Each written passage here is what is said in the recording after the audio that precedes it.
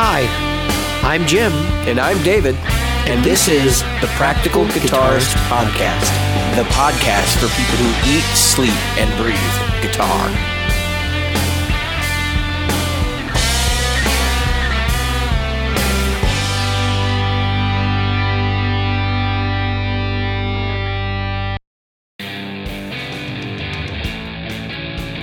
The Practical Guitarist Podcast is brought to you by Great Lakes Guitar Pickups. Great Lakes Guitar Pickups provides fantasy tones at prices a practical guitarist will love. Featuring top-notch construction, attention to detail, and a fully custom product, if you can dream it, Great Lakes Guitar Pickups can probably build it. Follow them on Facebook at facebook.com/Great Lakes Guitar Pickups. Are you a regular listener? Why not? David here reminding you of all the ways you can participate in the Practical Guitarist Podcast. Subscribe using your chosen podcast app. Review us on iTunes, Stitcher, iHeartRadio, or Google Play. Find our Facebook group at facebook.com/groups/Practical Guitarist or on Twitter as @PractGuitarist. Support the show. Merchandise is available in our Threadless store at practicalguitaristpodcast.threadless.com.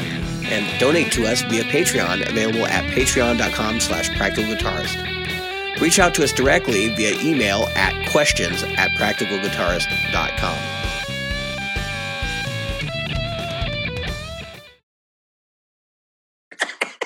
Jim flipped me off this time. He did not count off this time. So we are sitting here this evening with a very special co-host guest. Yes. Right, Jim? Yes, with Robert Jackson.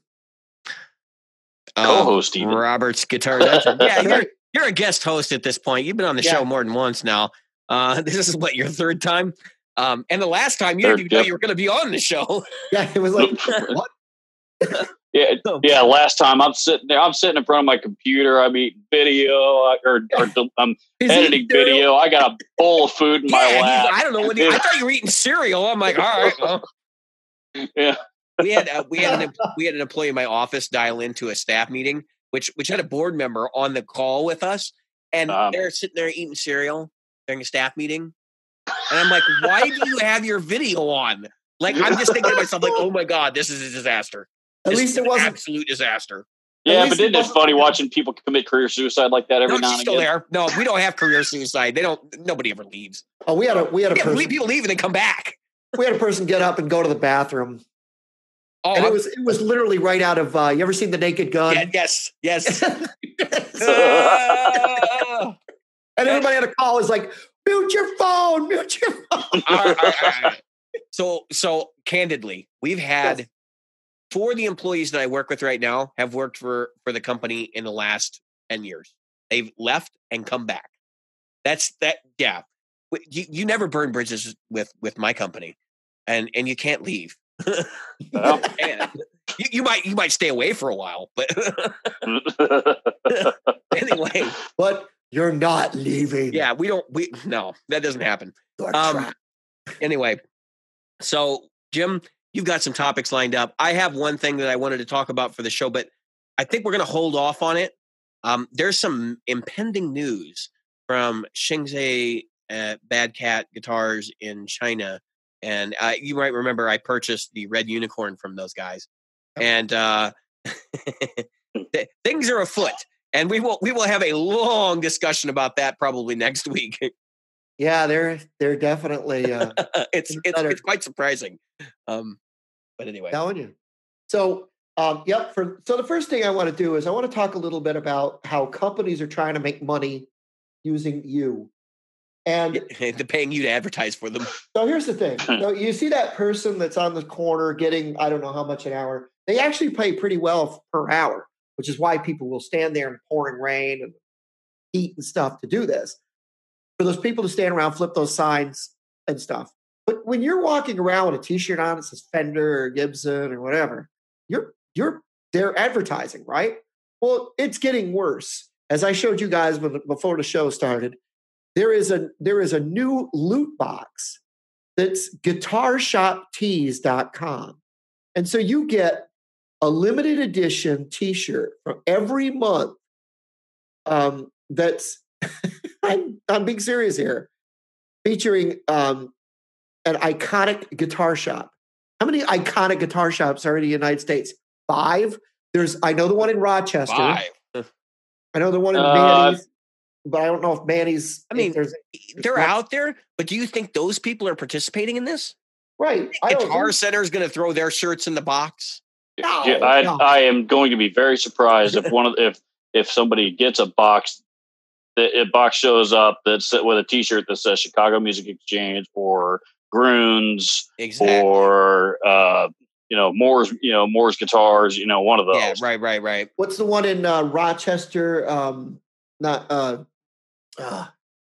It's one of the largest guitar shops that exists.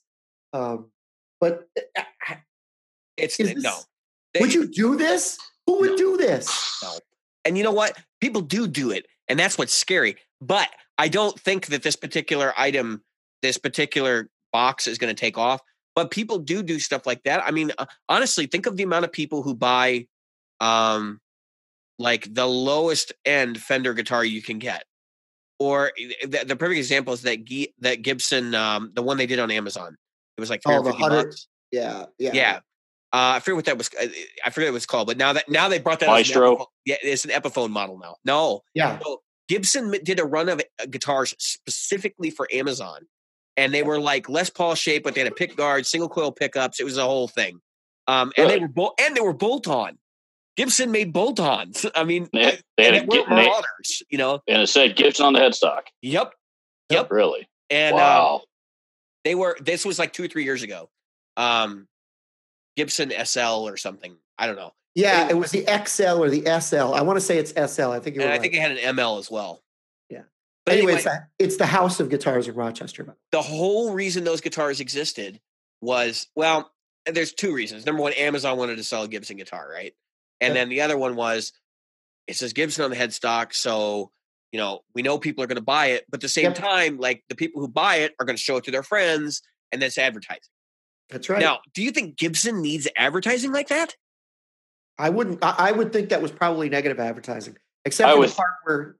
Yeah, go ahead. Brother. I was going to say, I would say that's probably advertising for $100 guitars is probably exactly what Gibson does not want.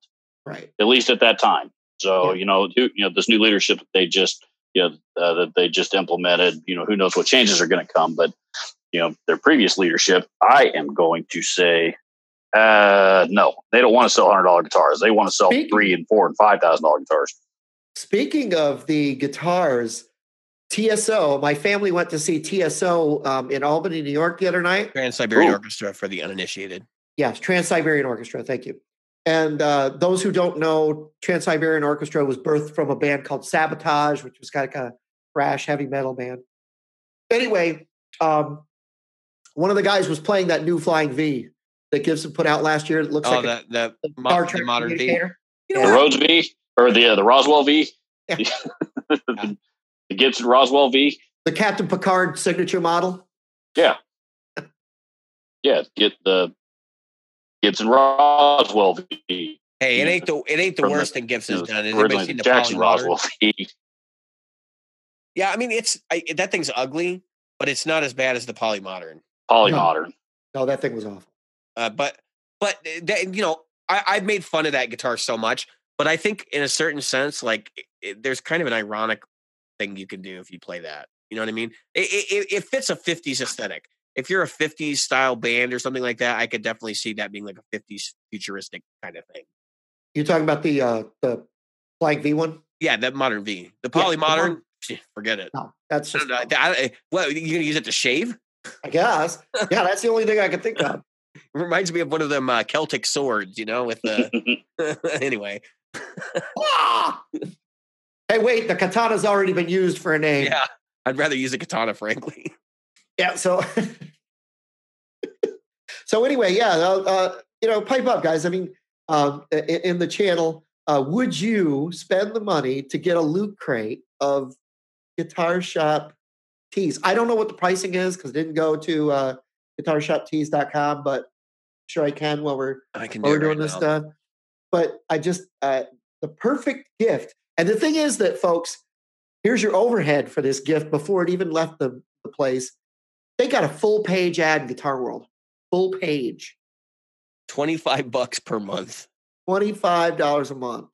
As seen in Guitar World, Guitar Aficionado, Guitar Player, Vintage Guitar, Acoustic Guitar, and Premier Guitar. Wow! I gotta get a couple of those just to. I'll have to go to like Barnes and Noble to see if they got full page ads in those. Because if that's the case, they're spending a lot of money for very little return. Featured music shop of the month is Mass Street Music in Massachusetts. You know that place that I've never been. It's not in Massachusetts. Bullshit! I think fucking listen to this shit. Mass Street Music, Massachusetts Streets, Lawrence, Kansas. Yeah. They don't even know what the fuck they're talking about. What? Oh, good Lord. I cannot make this shit up. I have neither the time nor the effort. You got to wonder whose money was behind this one. This reeks of being like all these like really small guitar shops kind of getting together like as friends, like maybe at a guitar show or something where they're exhibiting and being like, you know what, we should find a way to like sell T-shirts for all our stores, like as a link share, they do online. And to their credit, but the thing is, if you don't know what that shop is, do you want to wear their shirt? Right. I mean, the guy. I'm not saying this is the case, but I mean, the guy could be a skinhead, and you're wearing his shirt around. Yeah, might not be a good idea. So that goes right to advertising. And that's the reason I invited Robert today. I actually invited him like, I don't know what time it was. Was that noon today? I think conversation started around an hour before that or so.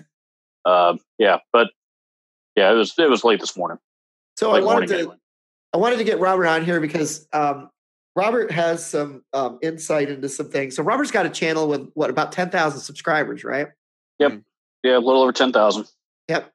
And the thing that the reason that I invited Robert on was because we were talking about this, and I'd heard this from a few different YouTube community people, whether they were talking about on their channel, whether it was through the side, like some things that David had said, some stuff that Phil McKnight was saying. So Phil McKnight, who's got a channel of over 100,000 subscribers. Yeah, he's got a big guitar channel. If you don't know who he is. His grew fast. I remember when he was at about 40. Wasn't that all that long ago? Yep. Yeah, no, it's because there's three things that you can say about Phil McKnight, that you can say about Robert as well. But the reason that he grew so fast, I think, was because number one, he got in relatively early. Number two, he's very personable. He's very genuine. You can tell, and everything he does. And he doesn't just sit in one topic. He seems like a normal guy too, and that's the other thing. Some of these guys don't seem like normal dudes. No, they come across as disingenuous. Well, like when I see Jared Dines, like I don't identify with him because he's so frat boy kind of thing. Right. Mm-hmm. I think I think for me with him, it's the same reason that a lot of people don't like, even if they like their music and don't like them. I've heard that the reason that a lot of people don't like Nickelback is the same thing. They come across very frat boy and very. I could see that. I honestly, to Nickelback's credit, I don't identify him that way at all. I don't know how I identify him, but I don't identify him as frat boy. Yeah. So, Robert, we were talking, and so your channel, which has gotten some some traction, is still having trouble getting people to send pedals. And it was one of them. I don't want to name the pedal company. We have both your channel and our channel have been trying to get the same person to send a pedal to demo, and I've seen demos of that particular pedal. Again, I don't want to call it out. I don't even want to give a hint. Yeah. But I've seen some demos of it that are just plain awful, and that he paid for, and they're terrible. And so I want to get to when you get a pedal and you talk about demoing it and what you do. What is it that you look for? Number one, in the pedal, and number two, what is your process for demos to be able to get them out there to the public? It's number one, pedal demos for me, as many of them as I do, they haven't really been the big, the videos that have attracted the most traction to my channel. Right. That's been the top 10 lists and videos about tone woods and, stuff like that. It's anything with Gibson in the title, things that, which, those are all three of those kind of are things that, that I think people kind of have an emotional attachment to. Sure. With pedal demos, a lot of them, and you guys know that I've demoed a lot of like those budget line TC electronic pedals, and I do that because, one, I like those pedals, two, I'm funding everything out of all that stuff out of my own pocket. Yeah, they're inexpensive. Right. And they're a relatively current product, and number three, I actually happen to like most of them, and I enjoy it. But some of them are, some pedals that I do, like distortion, overdrive, chorus pedals, things like that I use a lot. Those are things that are a little bit more my wheelhouse. I've got a a demo on an Octaver pedal going up next week. That is not something that I would really gravitate towards, but try to come up with some ideas about how a guy like me would use that. That one I actually went and used in a full track. That I'll be curious to hear what you guys think of that. But for sure. And then put it on the floor and turn it on and twist some knobs and see what kind of basically just hear what it sounds like and see if it's something that see what kind of sounds I would get out of it. And I try to leave my personal opinion about that stuff out of it to some degree, because like the fluorescence, the shimmer reverb that I did just a week or two ago, not really my thing, but there's a lot of players out there, that are total opposite end of the spectrum from what I do, that might, hear something in there and say, yeah, that's actually pretty cool. I could use that. Yep. So sure. Now, and I haven't done as much of this lately, but I used to, always put the link on the link to the video on both my YouTube or both my Facebook pages, and then share it in various different groups. And the problem is, Facebook and YouTube, Facebook no likey. Yeah. And yeah. So they want they want you to actually upload the video there too. And yeah, no, I don't. I've done it a couple of times, but but there's no benefit in it for me other than promotion, because they're not. YouTube's still not going to go out of their way to promote my YouTube channel, but yeah, that's one of the things. That's one of the things I wanted to talk about. So, David, you see this, sure, is that now when YouTube is suggesting videos, they're actually suggesting stuff got nothing to do with your thing. It might be you want to check out this Nicki Minaj video. What the hell are you doing? I'm not. I've never watched anything pop wise. They have been wrecking havoc with the search algorithms over there too. I mean, things that you used to be able to search for and like pull up usable content now pulls up a bunch of soccer videos. And you're going, what? Okay, let me try it this way. And I've found that that's impacted even some of our videos and the way that we get organic traffic. Like you would think, I have my series of videos that we're working on and continue to go through is these Fuzz Facts videos. That's why I've got all these fuzz pedals sitting next to me here. And I'm about to do 3 more. And I know that even though I do those 3 more, they're not necessarily going to show up in the sidebar. They don't even show up in the sidebar for other Fuzz videos. Like I just talking to people I know and stuff and ask them like, hey, how did you find the video, et cetera. I don't know anymore. Like, honestly, it's kind of the Wild West. And I think that's an attempt by YouTube to actually control who they have to pay out to, how much they have to pay out to who. And it seems kind of I think I've done some research, and there's a guy out there in YouTube land by the name of Daryl Eves. I don't know if you guys know who he is or not. I've not heard of him, but you ought to check him out, because his channel is dedicated specifically to YouTube creators, and trying to be successful and make more money. And he's been on YouTube since like 2005 or something like that. Sure. 6, long time. The very beginning. But more importantly, I think he has 21 YouTube certifications.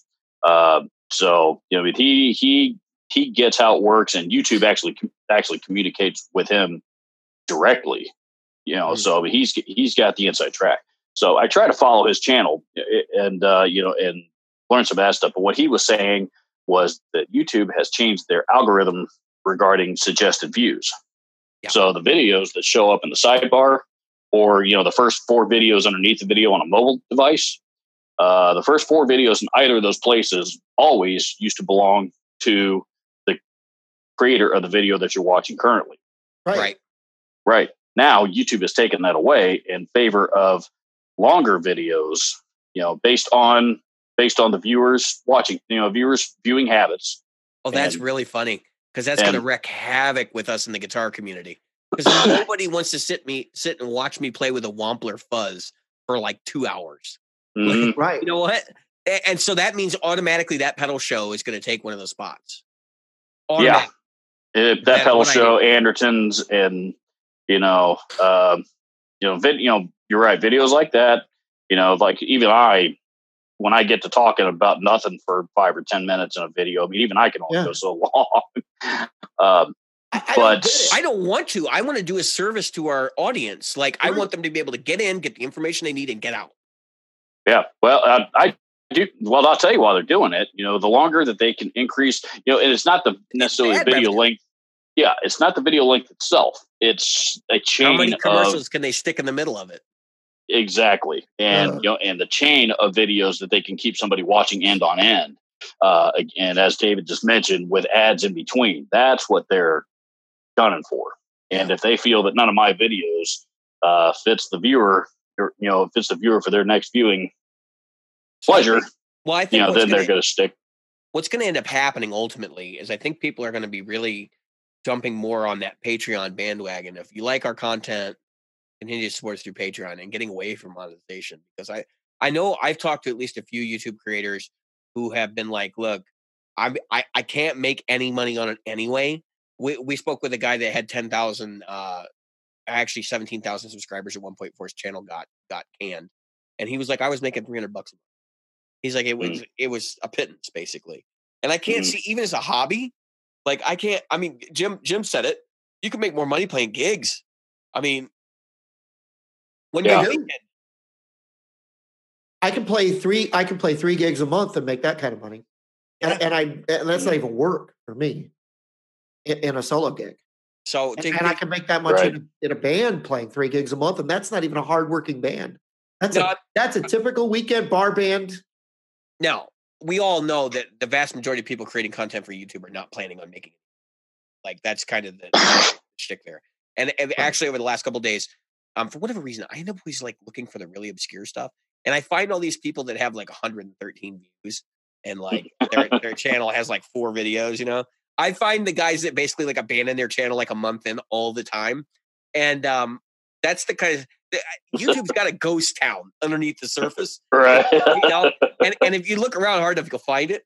And those guys, like, they're never going to be monetized. They're not making any money off it, and they're hobbyists. And like, I get it. It's the same thing as guitar players. Not everybody here is in the business of trying to like make something. And somebody like you, Robert, you got enough viewers that you can start to leverage that. You can help pay for some of the things you're doing on your channel. Even if your channel is still a hobby, like you have no overhead now because you're putting the money back in the show.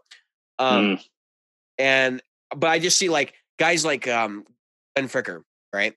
Patreon, like he's been open about it. Yeah, no. And I sat with him at Gear Fest, and he was talking to me about it. So that's the whole thing. He talked about how he's always very clear about whether it's a sponsored demo, whether it's not a sponsored demo, because that's part of like his channel's shtick, and he makes a lot of money off of the Patreon account, more so than the actual show itself. So that's a big part of it. But that patronage system is the way I see it right now is the future. But honestly, so I've seen a bit of the Robert, if you don't mind me asking, about what do you make a month on your channel? About, you don't have to be. The best month that I have ever had was, I think, May. I think it was the month after I uploaded the top 8 worst guitars, worst production guitars. That's the one that really took off for me. That the month after that, because I think it was that when the algorithm kicked in for that one for at least a month, and it overlapped from 1 month. Anyway, but I made my best month was almost $800. Now it's been declining ever since. Right now, between about 2 and 3. Yep. Yeah. So it just varies depending on what's going on for them. And and so the reason I ask you this is because there's a lot of people who they look to this stuff as a way to make money, and it's really, I think, becoming more of an advertising way for the person to do other things. Because when you look at it, so if you look at it for trying to even pay your light bill, that probably pays your gas and lights, right? So, I mean, when you think about it, how much gas in the car, however you want to look at it. So when you look at it that way, I'm not sure. So here's Patreon, right? Here's Patreon. It's over on the side. And Patreon is really for your dedicated people. But here's where the problem I've seen with a lot of company or a lot of channels that have gone to Patreon is it's almost like, all right, I've had to go to Patreon. So Glenn Fricker, for example, he's got to use the F word more often. He's got to be even more in your face. And it just seems like, okay, you liked me before, but you're going to love me now. You should give me more money. Mm-hmm. And I'm not picking on Glenn Fricker. I think, again, I was watching his channel long before all this crap showed up. I definitely get that. But I mean, if you're to the point where, you're doing this full time and you need income, like you don't really have much of a choice than to ham it up. Right. And that's exactly, we started talking about this, David, a couple weeks ago, right? When we were talking about, it's been so long because we've had the guests on, that we were talking about, what do you do for your art? This is an art. Mm-hmm. What we're doing right now is part of our art. Sure. Right? We're sharing information. And you look at, monetization has moved. We freely use the F word on our channel. So I'm sure we're not monetized and it doesn't fucking matter. I mean, it just doesn't fucking matter. It's not going to happen. We don't care. Don't want to be monetized, frankly. No. I mean, we do the content to support the podcast, and in the podcast, we don't have any fucking rules. So. Yeah, exactly. And so we pay for the podcast out of our own pocket, just like I pay for the gas to get to a gig out of my own pocket. Fortunately, it's cheap. Yeah. And so, you're paying for David covers the new app. Yeah, we're Zoom and all that, right? And I cover the price of getting the podcast up and all the other stuff. So, and we work together. Mm-hmm. The point that I'm making is that there is a certain amount of, David has been doing these fuzz facts things. Yeah, I haven't done one since like September, but yeah. No, and he needs to do more. Mm-hmm. And I'm going to kick him in the ass if he doesn't. But the thing is, because I'm going to see him in the spring, so I'm going to kick his ass. We're going to have to all get together. We're getting ready. I got multiple fuzzes in my hand right now. And he's got Jason, one of our Patreon subscribers, has gifted me not gifted me. He has lent me 3 fuzz faces. So right, and so he's going through them. And the thing that David does, I think it is different, is he's not doing this for the company. He doesn't care. No, I don't give a fuck. Like that's the whole thing. We've talked about that from the start. We do have our endorsement with Nick Bongers. It's not really an endorsement per se. It's a link share. We're not taking any money from him. And we don't want to take money from people because we need to be able to say, hey, the Black Arts ritual, then this is not true. But this Black Art ritual is fucking garbage. Right. It's not. But that's what I'm saying, is that we can say that. We can say, oh, you know what? This T-shirt club for guitarists is fucking stupid. We can do that because we don't care what the T-shirt club for guitarists says. Yeah, we have no tie to them when that's been very, well, I'll make it very explicit here. That's the way we operate. Yes, we will do sponsorships. They probably won't be with guitar companies. Right. Like that's the whole thing. If we're going to do sponsorships, we're going to be looking for things that musicians can use that aren't musical equipment. Right. So we talked about coffee being one of them, Like your Pickers Grip thing. That's not that's a sponsorship where it's a completely different. Yeah, I mean, outside of that. We could do something like that. Right. But even earplugs and things like that. I use the Etymotic plugs, and that would be a company that I would reach out to and be like, all right, you guys want to do have us do a quick spot or something. They're actually here in Chicago, Jim. So I get it. Like I totally understand. And there are other podcasts and YouTube channels. We've mentioned 60 Cycle Hum last time you were on the show. They're doing a paid demo model, and that's providing way more revenue for them than what they're getting off of YouTube, to my understanding. And that's cool. Like I get it. But they also make it very clear that these aren't reviews; they're demos. Mm-hmm. So you're not going to expect a lot of like opinion about something.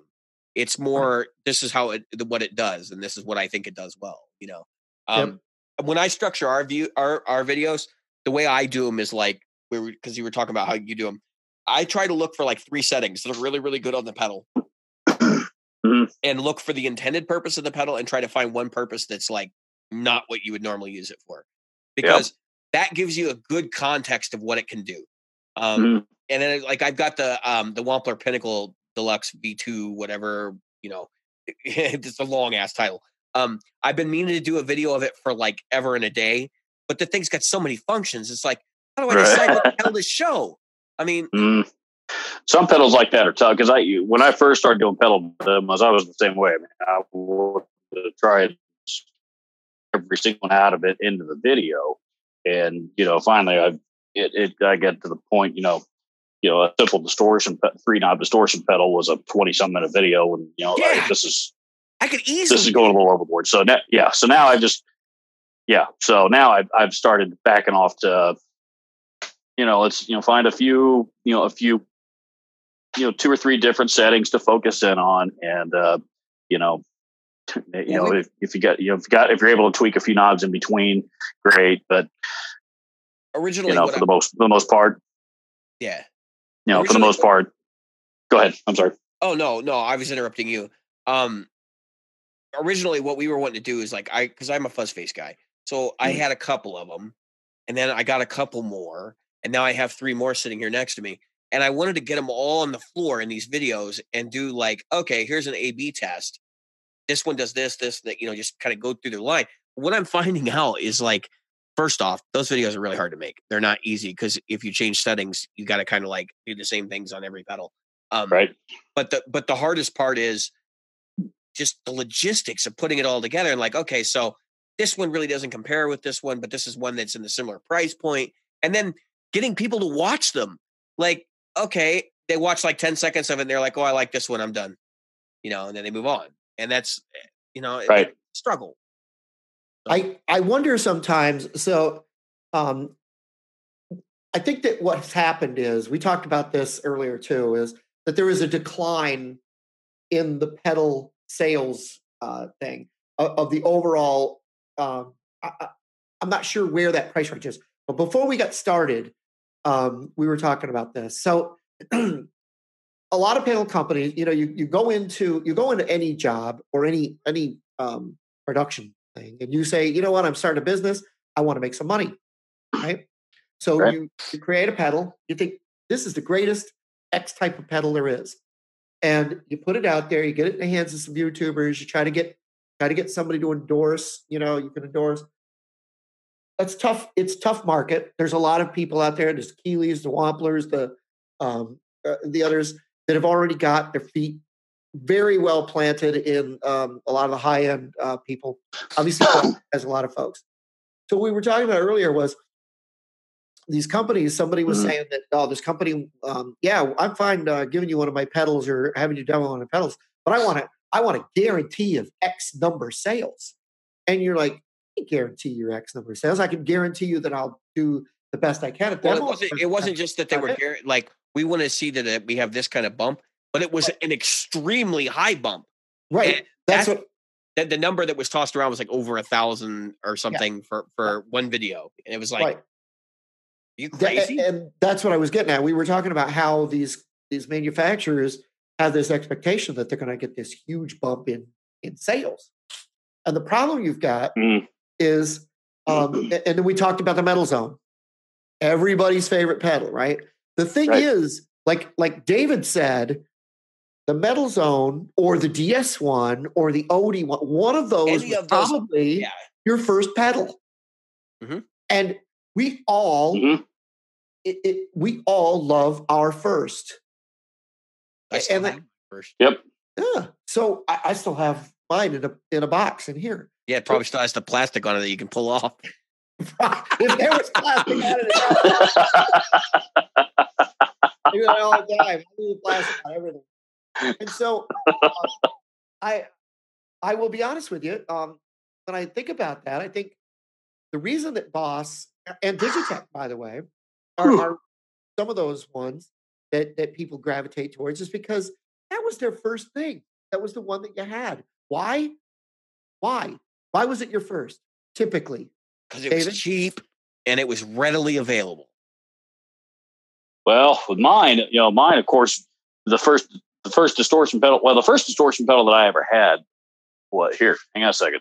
Got it. He's actually got it. He's going to get it. It's on the store rack behind him. He's this guy. Was this guy? You ever see one of these? Is it the Aria distortion? This or whatever? Is a Yamaha. Oh. This is a Yamaha multiband MBD 20M multiband distortion. Wow. These things all sell for like $60 or $80 on used on eBay. Are they any good? Hell no. Well, some would say that about the Boss HM2 as well. You're right. Well, this is the thing. It sounds like complete garbage. And I will say this: I absolutely love Yamaha gear. I have talked about that over and over and over. Yeah, I love Yamaha gear. They do not do pedals, and I don't think they've touched making any guitar pedals since the '80s when this thing was current. But long story short, it was, that was my first pedal. And now the first pedal that I got that I loved, because even as a kid, I hated that thing. But the first pedal that I got that I really loved was the Metal Zone.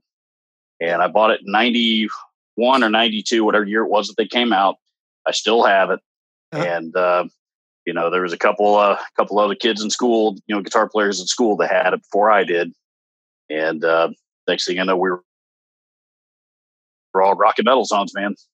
Gain on 10, then scooped all the way out because we were all diehard Metallica fans and we wanted to sound like Metallica. It's so funny because when you're teenagers, I think that they were still like $80 or $90 even back then. So it was it. I remember I had to work for a while to be able to buy that pedal. Jim, what was your first? My first pedal.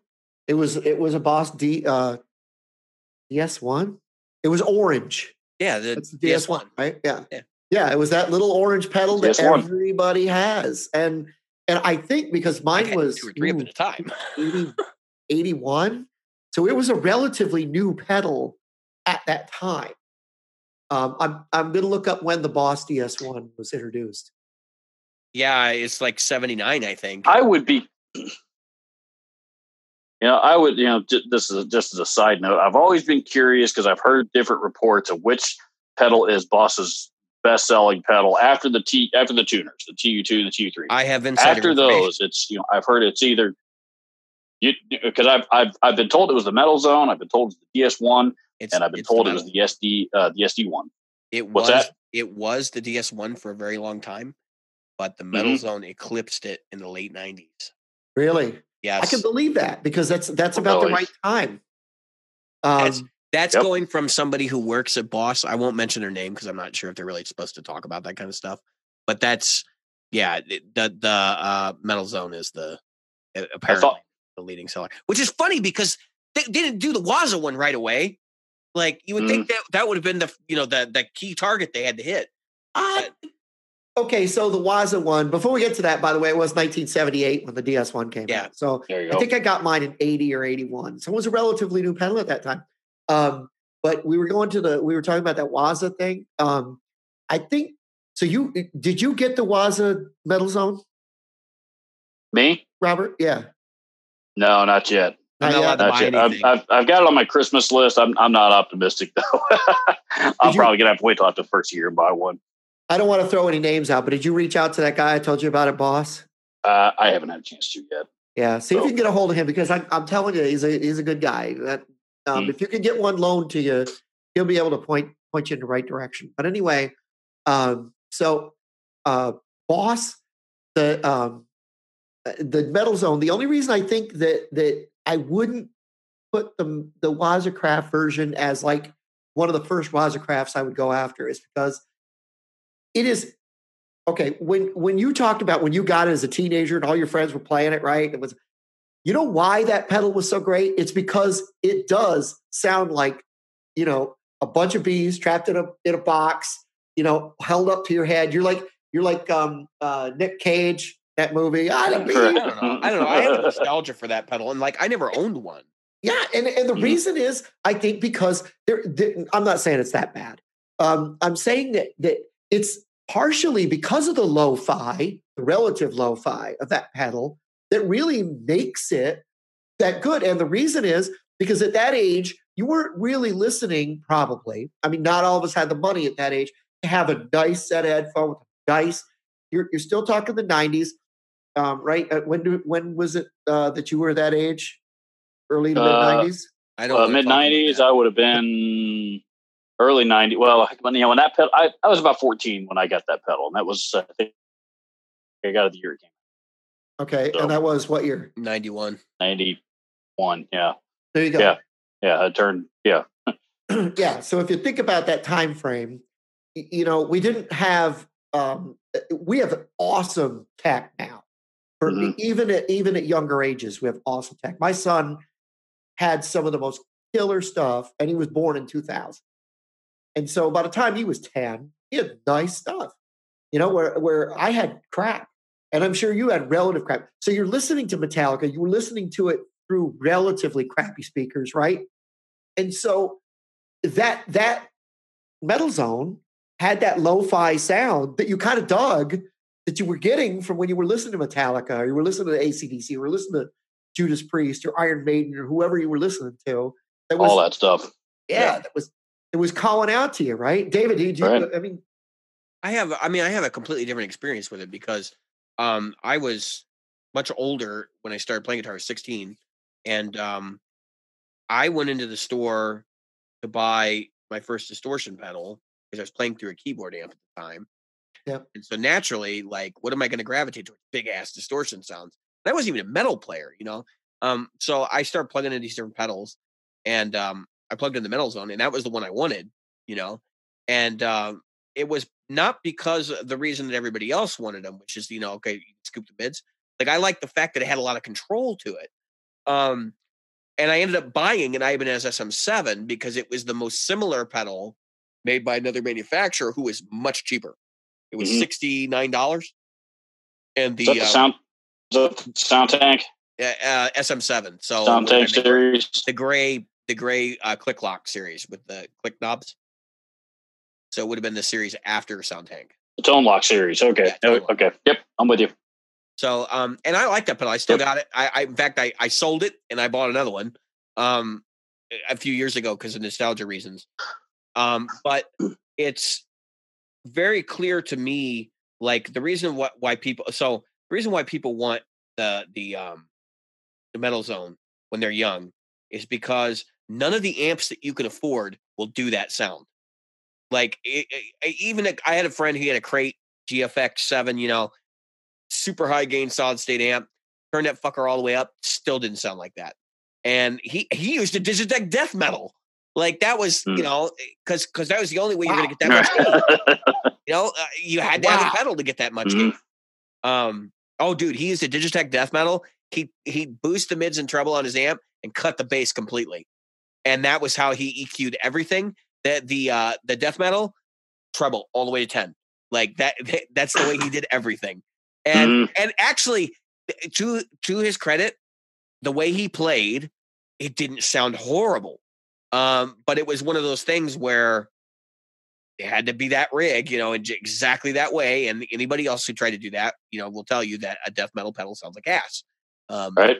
And they basically do. And then of course you've got guys now running around saying, "Oh, well, the Metal Zone sounds best through the effects loop." I don't necessarily agree. No. If you want to talk about that, I mean, the Metal Zone is the next pedal that came out after the HM2.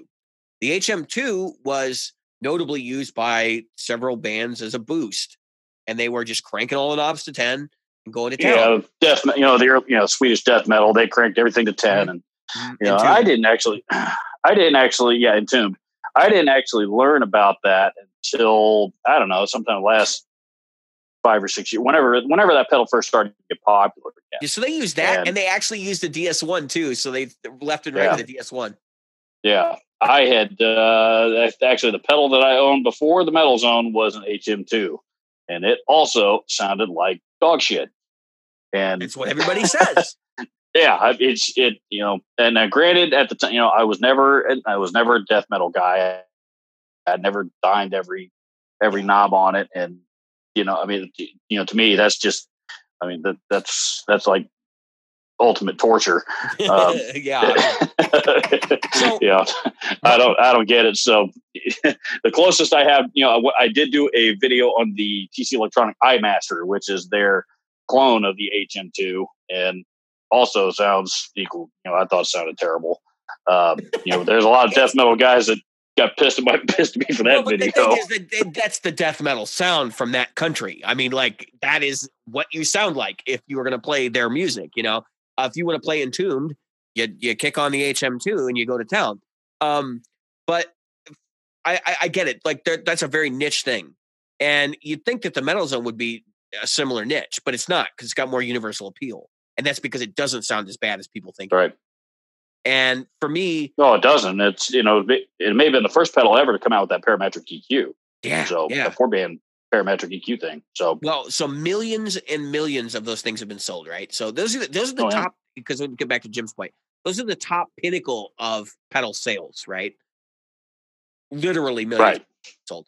And when you stop and you take stock of the environment that we live in now, we have all of these boutique pedal manufacturers making. And I say manufacturer loosely because most of them are just builders. It's one guy in a garage, right? Or a shed or whatever you would call it. And then you've got all these different pedals. How can the market be that big? It's not. That's what I'm getting at. Like, people think that, JHS puts out a new pedal and they're going to sell 5,000 of them. The JHS might, but I think JHS is probably selling more like 1,000 of them. And everybody else is thinking there's 10,000 of them in existence. No, because I just don't see the market sustainability for that. Especially with many pedals as they have, they're manufactured. That's how they cast their net. Manufactured. Yeah. That's how they cast their net. So, like, they've got 8 distortions and exactly right. So for them, the idea is that we'll put as many pedals as we can out so we can keep our sales up, and we don't really care which one we sell because they probably all have the same amount of profit, and so that's how they work it. Right. And there are other companies like that too. Earthquaker, now Robert Keeley. And maybe they have one pedal, like each of these companies has one pedal. It's like their bread and butter, but none of them are touching the DS1 or the Metal Zone. Like, they're not even in that territory. Right. When you look at, no, you're right. You mentioned Keeley, even the 4-knob compressor. I don't think it's even anywhere in the same stratosphere. Right. As popular as that DS1 thing is. Stuff. So, right. Mm-hmm. So exactly. But I guess what I'm getting at is that when you get a pedal builder and you're like, you can demo my stuff, but I'd like to get 1,000 sales off of it. Think about how asinine that number is. Holy mother. I mean, there's no way. That's totally insane. And if you back up, and you think about that, like, most of these guys got day jobs, these pedal builders, Black Arts, for example. I guarantee you whoever makes this is probably one guy in a shed. I don't know offhand, and I'm not trying to insult anybody. But if it's one guy in a shed, he's an HVAC guy during the day, or, something else, and this is his hobby, and that's fine. But let's be realistic here. If you're going to promote your brand, you got to give a little to get a little, and you'll never. I at this point, I don't think any boutique builder has the hopes of being a Boss or a Digitech, which even Digitech is going the way of the dinosaur now. A Boss or any of those other major, an MXR, for example. Wait, go back to the first pedal for a minute. So we talked about the Ibanez SM7. The one that I got that everybody was like telling me was like really, really good, and I bought it and just was like, what the fuck? I just don't get this at all. Was the I had the YJM 308, which was the Ingve version of the DoD 250. Yep. And it was like, turn it to 10. That's how it works. That is the most god-awful treble noise you'd ever heard in your life. I mean, I can't even. Thanks, Ingve. I don't. So I played 250 since then, and the thing is, it's not a 250. I don't know what chip they were using in there. I modded mine. I opened mine up. I was taking shit out, and because I was like, this is ridiculous. Cut resistors. Oh, it's funny because I sold it and I had to put everything back before I sold it. But I eventually got to sound pretty decent. But it was it's just one of those pedals that, it's like, oh, this is the way you're supposed to use it. And it, the HM2, like all the Swedish guys are like, oh yeah, just turn it all up. No, no, not for me. No. So, I loved your Fuzzface video, by the way. I have to say it. It made me, or the Fuzz Factory. I was crying. Fuzz Factory. Yeah, I was crying. Because if anybody buys that pedal actually expecting it not to do the things you're doing in that video, they're buying the wrong fucking pedal. I literally cannot make it not squeal. He's like turning the gate knob up like, this is going to stop it. This is going to stop it. It's higher pitched. It's like. It was hilarious. I got to say that. Well, the best part, was when I was picking up, I don't know, election coverage from Omaha or whatever it was. No joke. When I owned one, I would get WGN radio, and I'm a Cubs fan. So, like, if I was sitting around, like, working on a guitar or something, I'd kick the Fuzz Factory on and listen to the radio through my amp. Right. Oh, my God. Not even kidding. You guys follow the same right guitarist? Yeah, I do. He did a video recently with some bizarre pedals, and he was demoing something that had some, that had some real bad radio interference. And he said, that's what he said. He said, this thing does pick up some bad radio interference. I was listening to election coverage in Omaha. I live in Canada. Yeah, he's a giant fuck transformer in there. Yeah. So, but yeah. People haven't checked out his channel, they should. Oh, it's so good. It's so good. And we've all had that moment on stage too, where you plug in a cable or something, and all of a sudden, like, you hear the local DJ, and you're like, "Shit!" Oh yeah. I usually try to like move the cable so I can hear them. I'm the only person that's like, "All right, what are they doing?" Yep. It's chance music. That's why people. I had that happen. I had a bad cable at a gig. It was one of my first gigs, and the guy that was running sound comes up to me and he goes, "Oh yeah," he's like, "I can hear radio in the cans from your guitar," and I'm like, "Oh yeah, no, it's part of the show." And he looked at me like I was nuts, and I'm like, "Yeah, it's chance music." I'm like, "I'll just turn the volume knob up; it'll come through the speakers, and like whatever's playing, will be like part of the show." He's like, "You're not serious, are you?" And I'm like, "No, I'm not." Right.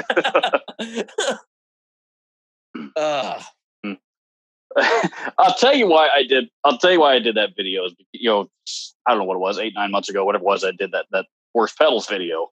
The Fuzz Factory, of course, was in it.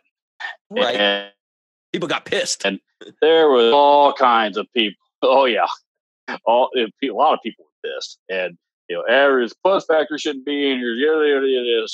Yeah. So this pedal shouldn't be on this list. So basically, I was really. Why don't I show you why it is? And that was why I did that video. So, and obviously partially it was meant as a joke, and partially meant, just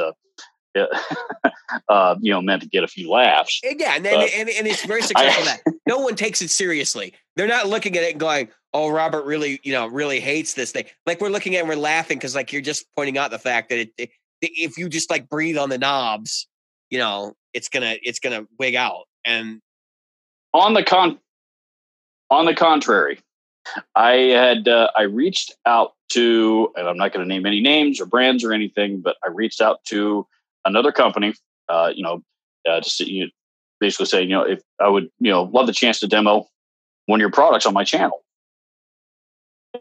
And their response back to me was, well, after seeing your video on the Fuzz Factory, I don't think that you're going to be a good fit for us. So really, we will respectfully, and Jim knows about this. I told him about this. But, yeah. That's the one I was talking about earlier. Yeah. So, so I, all right. So apparently a few people did take it seriously, maybe a little more so than possible. But I don't know, part of me's kind of thinking about buying one of his pedals, out of with my own money. I'm going to tell you right now. So, this is a little known fact about the Fuzz Face. You may not know this. A lot of people don't know this. The Fuzz Face is,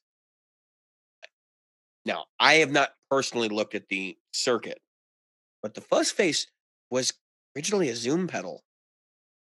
Oh, there's a very rare Zoom fuzz called the Zoom Ultra Fuzz. You can get them. They're about $150 on Reverb or whatever. And it's basically, it's a 6 knob, it's the same amount of knobs. I think it actually has one additional knob, and it has all the same functions as the Fuzz Factory, but it's a little bit more tame because I think they were using different transistors or whatever. Mm. It's the same idea. You control every resistor in a Fuzz Face circuit. Right. And I just think it's really interesting that people give ZVEX all this credit for this design, and Zachary Vex didn't necessarily come up with it. I mean, now it's a little known box, so maybe people don't realize this, but I've had my run-ins with Zachary Vex. If anybody wants to know about it, you can ask me in the group. I'll tell you what happened. I actually sold my Fuzz Factory from him after I had a kind of poor interaction. It was so I always have a slot on my board for what they call a noise fuzz, something that just makes insane amounts of noise. And something stupid, shit. Right? So that would have been perfect, right? And no, but that's what I bought it for, Right. So there are two gripes I have about the pedal. Number one, it needs a tone control. And number two, because it just puts out so much fucking trouble, it's unbelievable. And then number two, it's the knobs are so sensitive. Like if you look at them the wrong way, you're going to be squealing and you're going to be oscillating and you're going to get radio noise and all kinds of happy horse shit going on. So for me, I replaced it actually with an octave fuzz. And then when I had that altercation with him on his Facebook page, I said, I ain't buying shit from you anymore. You're kind of a tool, so whatever. Now maybe he's a great guy. I think he's a lunatic, frankly. And I think his behavior towards artists that I've heard about and things like that is pretty absurd, but never mind that. So you did that one. I know you've done some of the Panama Amps videos. Those are great too, by the way. And while you're here in the chair, I was going to ask you. So, are you doing any more work with Panama or? I not at the moment, and I've still got a great relationship with them as far as I know. Unfortunately, and I want to be a little bit vague about this because I don't know how. The owner of the company is going through some tough times with some health issues and stuff like that, and I communicated primarily directly with him. And it's too bad because he's a great guy, but he's obviously focusing on that at the moment, and he's got other people running the company, but they don't want to make any. The way that it seems to be anyway is they don't want to go making any decisions that they shouldn't be making without him. Right. And I've reached out to him a few times just to check on him and see how how you doing, how you feeling. that kind of stuff, but haven't gotten a response back. So I'm wondering if I at should the moment. There's a Panama Shaman 20 watt at my Guitar Center right now, down at $300. That's there's $699 new. That's a pretty good price. Yeah. So, I mean, I see one here on Reverb used for $550. Yeah. I mean, 300. I'd jump on it. It's at least worth, Jim. It's at least worth the drive down there to plug it and check it out. Yeah. So, I like my Shaman. So is that like a Marshall type amp, or is it more? I don't know. What would you liken it to? Like 5150-esque or? Yeah, God, people ask me that all the time. What do you compare them to? And functionality wise, it's probably closer to like a mini rectifier. Okay. It's got functionality wise, wow. it's got two channels, and each channel's got two voicings on it. And they're hand built, Jim. Yeah. And it's got clean all the way up to tomorrow. Yeah.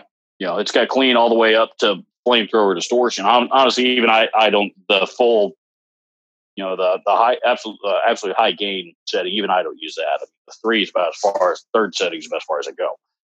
But I'm gonna buy it right now so Jim can't go get it and have it shipped to me. Yeah. What an asshole. So functionality, if I were going to describe the way it functions, I'd probably put it kind of like a mini rectifier is what it sounds like. On the other hand, I mean, it's definitely a modern high gain, it gets really clean too, but it's, and what's you get the blues crunch. And what's amazing to me is I've seen some gut shots on them. They're not super complex amps inside. They're very simple. And but if you understand like amp design, like you look at a 5150 and you look at the boards in there, holy mother of God, and then you see these other amps that are able to do the same things.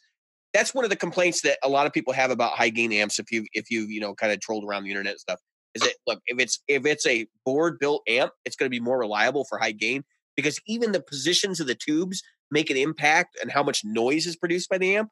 And so those things become like very critical. But then you got guys like Panama who are building these hand-built amps that sound great. Right. So I'm looking at it, and of course it's weird because of the weird, symbols that they use instead of writing treble. So obviously you got your input and foot switch. Is it like you've got a clean and a dirty side, or have you got a clean and cleaner side and a dirty and dirtier side, or because it looks like yeah, go ahead.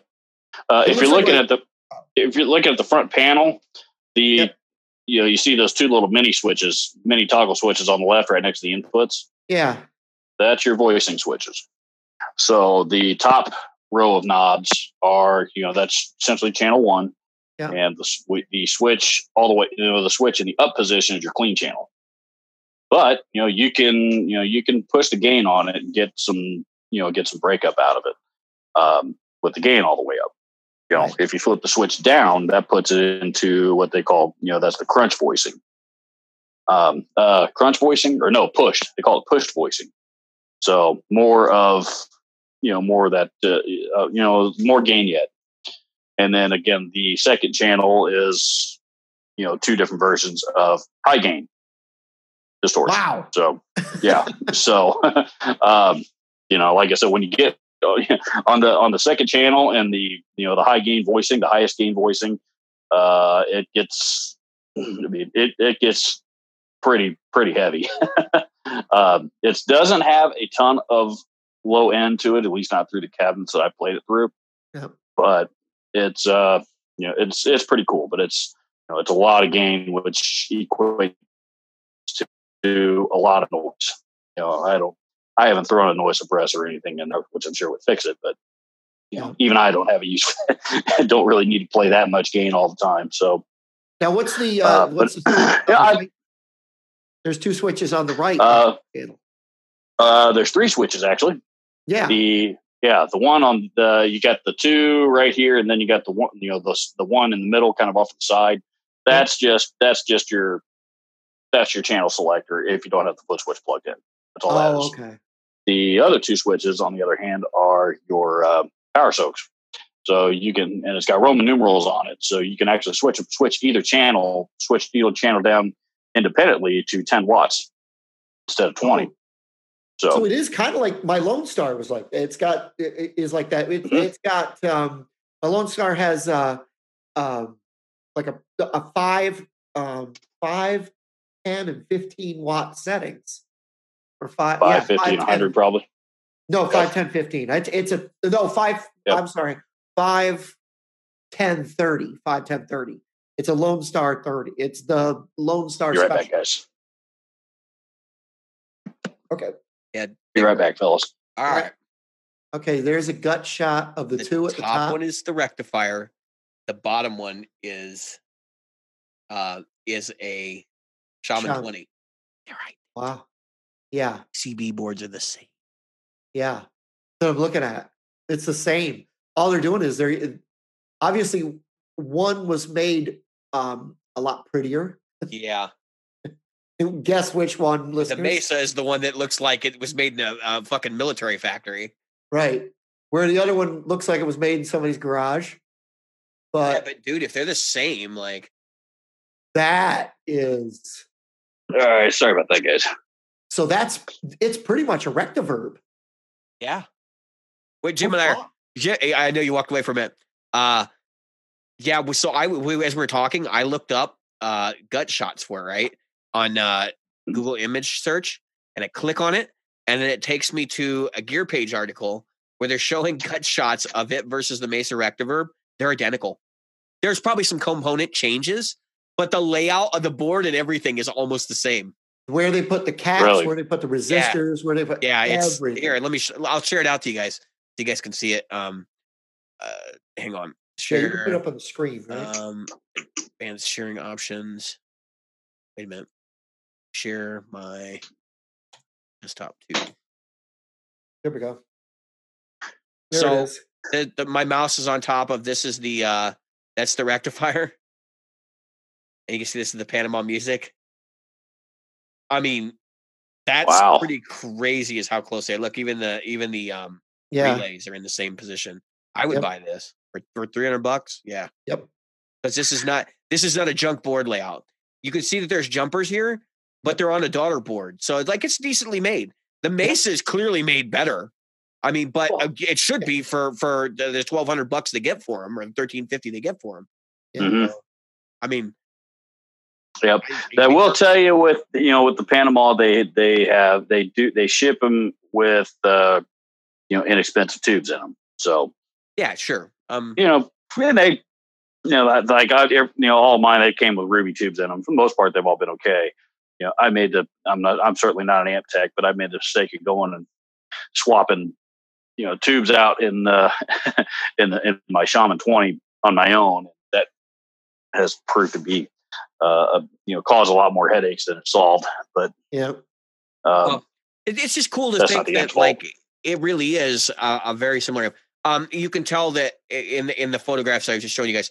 One of the amps has all electrolytic resistors, mostly throughout the circuit, which they're actually higher tolerance parts for what they're doing. So right. I mean, not electrolytic resistors. They're whatever the blue resistors are, and I know those are supposed to be higher tolerance. So, yeah, because I was looking at buying a rectiverb, and that would save me about $800. Yeah. So cool. Did we have any other topics you wanted to talk about, Jim? Yeah, I thought so. I will say, just because I don't know how much time we've got, but however much you want to spend. Yeah, we don't clocks. Who need clocks? Yeah, I mean, we started at what? We started at 8 p.m. my time. It's 9:15 now. Yeah. Yeah, but we didn't actually start right on time. But yeah. I will, there's one other regarding YouTube's algorithm thing. There was one other thing that I have that I've noticed that I didn't get a chance to talk about yet. And I'm told that they're based on, I mentioned Daryl Eves earlier. One of the things that he was talking about in one of his videos was, if there's something in there in a video or a thumbnail or something like that YouTube doesn't like, and deems racy, is a term that he used or that they use actually. Mm-hmm. That is grounds for YouTube to put their thumb down on that channel. And, so the video that actually I had that went up yesterday, Jim, you said you saw the original when, 6 months or so ago, whatever it was. Yep. And obviously there was one guitar that I featured in the original video that resembled a weeder. I was going to say a specific male body part, but a weeder. yeah, we all know what guitar it was, but the Wangcaster. The Wangcaster. It was hilarious. Yeah. So I took, but I edited out that section and put it back up to see if that was what was, might be what's suppressing the growth of my channel here lately. I don't know, but honestly, I think it's because, okay, so YouTube wants not just consistent content a lot. So you see these content providers that are pushing out more and more videos. I mean, Anderson's got daily video. Yeah, I know. At least one, sometimes 2 a day. And they have more than one channel. They also have their drum channel and their keyboard channel and stuff like that. Yeah. Add that to they want like you were talking about time. And here's the thing. So in the beginning, for those, a little history lesson. In the beginning, advertisers just said, YouTube, just throw money at people. If they're getting a lot of views, let them do it. And then, of course, you had the guy, what the heck was his name that had like 10 million subscribers? The gaming guy who was kind of silly, he's from Sweden or whatever. Anyway, PewDiePie. PewDiePie. So PewDiePie's out there, and he's like, yeah.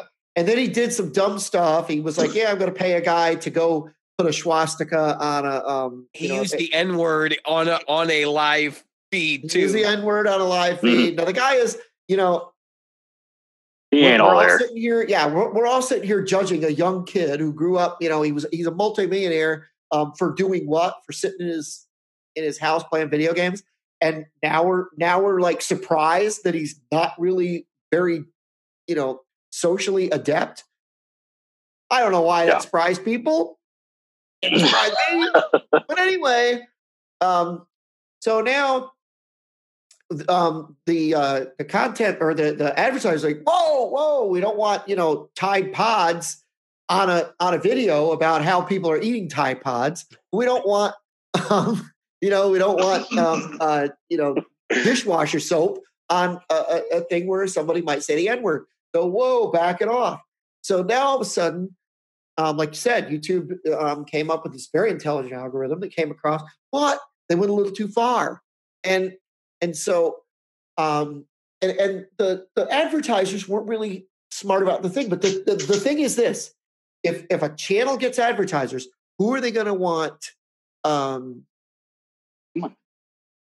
had to author it on my phone because I'm getting ready to work. Anyway, so the advertisers are going to, of course, want. There's a puppy. Yep. She wanted to come in and say hi. So we have lots of animals on the show. Actually, yes. There's Jim and I. Jim's dog occasionally. My cats. It's not anything new. It's not new. He really is a co-host now. That's right. You're part of the group. Yeah. So, yeah. This algorithm is set up to make it so that you're still throwing. YouTube wants to make money, so they want to take the money content and put that forward. So the Patreon people are over there going, "Hey, wait a minute, we're over here too." But let's face it. Let's. Oh, where'd you go, Jim? I must have muted you. He muted me. I didn't like hearing Jim anymore, so I said, "You don't want to hear me going." So it's I'm terribly sorry, Jim. It's okay. I didn't even know where I was. I did that on my live video, and I forgot where I was, and I forgot to mention what I was doing. But anyway, so because I do have one more thing I want to talk about. But anyway, so when they do that, and they say, okay, we want to put all this advertised stuff, and people are sitting there going, hey, I'm a Patreon person. but I've been with YouTube for so long, and I got all these listeners. YouTube doesn't care because they're not making money on those people unless they're throwing advertised stuff on them. So I can see Glenn Fricker's channel getting pushed aside. I used to see Glenn Fricker stuff come up all the time. And I'm a subscriber. I don't see it popping up. Yeah, I don't either anymore. I don't even subscribe to popping up. Yeah. And you know why? Because they're like, yeah, we're acting like a free hosting for you, but you're not doing anything for us anymore. Yeah, if you're not monetized with commercials, they're not going to show your ass in the search listings anymore. They don't give a rat's ass about you. If you're not monetized, why should they show you even to your subscribers? I've got the bell on for companies I don't even see anymore. I haven't watched that pedal show in months, and I'm still getting that pedal show videos. And I'm not even a subscriber anymore. Yeah, Jim hates everybody on YouTube. If you didn't know, yeah, you do. Yes, you do. Yes, you do. When I posted the first Fuzz Fact video, you called me up and you were like, "You fucking piece of shit! I can't believe you went over to the dark side and started making YouTube videos." Listen, he told me he was going to fire me. Holy shit! I did not say that. No, you didn't. This is hashtag sarcasm, folks. But yeah, so I mean, I'm like, shit. You know, the problem I'm seeing with this is that honestly, I can see a new like Patreon creating. You know, YouTube is huge. I mean, let's face it; they are Google. Google owns them, so it is going to be hard for people to get seen more, and they're going to have to come up with a new channel. And it's going to be like when you moved off of what was that thing before Facebook, MySpace? I think right now social media is so pervasive because YouTube is a social media thing. Right. I think because this stuff is so pervasive right now, we can't separate the content from the platform. And that's a problem. Mm-hmm. And I think that ultimately we will have to separate the content from the platform. Right. We have to. Well, we moved from MySpace. But see, MySpace never had the kind of money that Facebook and YouTube have. Never had that kind of money. I mean, I got at work, I'm using Vimeo. We bought a Vimeo account. It's not cheap. It's not something I would suggest somebody like Robert was going to go do. But if you're going to sell your content, because I could definitely see like a Glenn Fricker doing a series on how to mix. He could go over there and he can sell it through their, all inbuilt stuff and not even have to worry about Patreon. And Vimeo is fine. Like I actually, my perspective of their product, their uploads are like 20 times faster than YouTube. I wait for 3 or 4 hours for a video to upload to YouTube sometimes. And at Vimeo, it's like 45 seconds. Mm-hmm. It's nuts. So, yeah, mine usually take about an hour. And that's just uploading. And think about this for a minute. Everybody has seen it, and everybody's complained about it. When you upload musical content to YouTube, unless you have a certain level of YouTube content provider, it is shit. It's compressed. Yeah. You could upload the same piece of video. I heard Wampler talk about this. He could upload the same thing 3 or 4 times, and in those 3 or 4 times, he would get 3 or 4 outcomes of how the audio was of his content. Right. It's, really, yeah. There's that, and of course now, and I'm sure you've probably experienced some of this or at least seen it. That they limit your features, like what you can do. Yeah, and it's just that I'm, in my opinion, that's a disservice to YouTube itself because those features are available to drive people to content, which is what YouTube should be aiming to achieve. If they're going to do it, what they should do is say, okay, so if you're monetized, then you can have this. If you're not monetized, then you really should have a certain number of subscribers before we're going to allow you to have this. Like, I get that, but that's not how some of these features are set up. Oh man, I had to, my Teespring shop is finally showing up on my channel, though it does, I don't know if you guys have seen that or not, but, for all the good it's done me so far. But regardless, I mean, I couldn't get that on there until I hit 10,000 subscribers. Yeah, and we can't get a custom URL until 1,000. Nope. Yeah. It took me a while to get that. Well, that's the thing. I own a domain name. Let me point my fucking domain name at it. Right. Yeah, it's ridiculous. Mind-boggling. Yep. In the beginning, they didn't have this. They started that. That's a new thing. But then again, we all have to remember that YouTube is free. Well, it's a service, right? You're getting a free service. You're getting free. It's just like me with this shaman. What am I supposed to expect? Well, then let me pay. I'm just kidding. Let me pay the money. I'd be fine with so she's like, exactly. You unlock these features. Show us you're serious. Pay us some money. I'm fine with that model. Mm-hmm. Like we do with Podbean. We say, hey, Podbean, we want it to be HD. We want it to be everywhere. Put us everywhere. And we never want you to delete any content. Okay, pay us X number of dollars a month. All right, I'll do that. Because then I think YouTube would make a killing. The problem that we've got is that they think that their business model, because it started for free, it has to continue for free. No, tell people, you know what? You've got an upload limit of this. They should have a free tier, but yeah, I mean. Right, that's what I'm saying. You have an upload limit of X number of videos, and then if you fall off that, they're going to rotate out. You've got whether they do it that way or they say, you know what, you can't have HD. Let's pay us $2 or $3 a month. I pay YouTube as it is $15. Here's the weird thing. So I paid YouTube. I don't know if it's $12 a month, but I have a family account with YouTube, so I get YouTube Music and right. But I'm ad free. No one, because here's the other thing about YouTube: they do not tell you. They have no real customer service. You can't get a hold of them and say, "Hey, nope."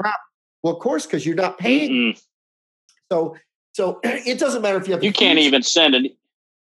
Can't even send an email. You can't even send an email. You got you go to this spot on their site, and they say, what do you need help with? Then it gives you like 5 different categories. It wouldn't even let you put in a ticket.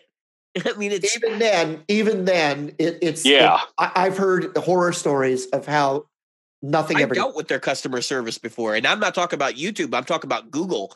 And I'll tell you, I used to be a computer consultant, and we had clients using their free business application, and then upgrading and paying, and still not getting customer support. Yep. I mean, it was unbelievable. Like, I'm paying you for service, and you can't answer a phone. They had our company on the wrong place on a map, so that when people would Google Maps and try to find us, they would not a unique situation. Not a unique situation. Because that's where the company started, but they had moved. They bought a bigger facility and moved. YouTube, zero help. Not YouTube. Sorry, Google, zero help. I had a client. This is my last consulting story for the night. Same deal. I had a client that they their office was in an old country club building, right? So Google Maps on a map put their office in the middle of a fucking field. In the middle of a golf. I believe it. So anybody who wanted to come visit the office would literally drive around this giant fuck field. Just drive around it. You drive around it multiple times. Like, where the fuck's the building? Like, I don't understand. And then you finally get there and you pull up and you realize, oh, it's a clubhouse. And you're like, what the hell are they thinking? Like, and then you go in and I asked them, I was like, you realize Google Maps sends you to like the middle of the field? And they're like, well, yeah, but we don't know how to change it. Yeah. And I'm like, yeah, I understand your pain because I've seen other companies go through the same shit. I mean, it's not anything new. Yep. So getting back to that, here's the thing. So I pay them, right? So here's why I got to that customer service thing. I've asked a few people, I said, okay, so when I do this, because I pay for it per month, but I don't get any ads. So how does the revenue work? Because I can watch 1 or a million videos. You are the revenue. How does that money get funneled to the right people? Because how are they giving you? I watch your videos every time. How do you get monetization? That's just it. If a paid person doesn't count towards monetization, it makes 0 sense. And again, because I pay and I don't get ads, why are you throwing me videos that are based on your ad revenue? Because you don't have any intelligence built into your stuff to say, hey, wait a minute, this guy isn't paying for ads. It doesn't matter if I throw a Nicki Minaj video at him. He's not going to watch it, and he doesn't pay for ads. And then they have this thing where it says, I don't know if you've ever done this, like it'll say in a video, I'm not interested in this. You can click the little dots, and you can say, I'm not, and then it says, tell us why. I go, I've watched this before. Then when I refresh it, what's it do? It suggests it again. Yep. How fucking stupid are you? How many times do I have to tell you I am not going to watch the latest fucking Katy Perry video? I don't care. It's because you know what it is, Jim. You're tricking their algorithm, though. You're listening to that "work, work, work" song all the time on YouTube, and that is just Katy Perry and Nicki Minaj and that's Rihanna. That's Rihanna or whatever her name is. Yeah, no, but I'm just saying they're lumping them all together, so that's why you keep getting that shit over and over. Yeah, there is. I don't know. There is something because I can go into my analytics page and it'll break it down. You know how much ad revenue I earned from regular ad revenue and how much I earned from YouTube Red. Yeah, and it's like, but he's right. You do get paid for that, but the thing is, it's like such a fraction of an amount. You get more for people. Oh yeah, ads. It's always way. It's a fraction of what the ad revenue is. So I also know that you get more money this time of year per ad than you do other times of year, correct? Ask me next month because last year, let's see, it was October, I think. That it was October or November, late October, that my first video blew up. That was one of the Gibson videos that I had to take down. I didn't have to, but I decided to because I thought it was the best thing to do. But it was, those blew up, and if that I earned my first YouTube paycheck for in, I guess it would have been November, and it was pretty steady ever since. So, I've made money every month since then because they won't pay out unless you make at least $100. Yeah, right. So, I've got to wait about 10 years for that. Well, it's you have one that takes off, and that's really all it takes. Yeah. I had prior because I scratched and clawed for 2 years prior to that, and hadn't made $100 revenue total. Yeah, I'm gonna do and that time, I was monetized, but now they because they would still let you monetize for with less than 1,000 subscribers back then. I'm going to do a video where all I do is say the word wiener. Wiener. Or you could do what Ole England did. He did every single for like 2 months, every single video that he put up, he had breasts in the title. Yeah. Just to see if it would attract more. I remember that. So you want to talk about somebody that's got some balls when it comes to that? Stevie T. Oh my God. That video that he posted the other day. He's so he can get away with it because he's Canadian. Like if we did that in the States, the feminists would crucify us for doing that. It's bad. It's bad. Oh, you gotta watch it. You have to watch it after the show. Well, it's bad. I saw the thumbnail. I saw the thumbnail of it yesterday or today, and I was, I haven't had a chance to watch it yet.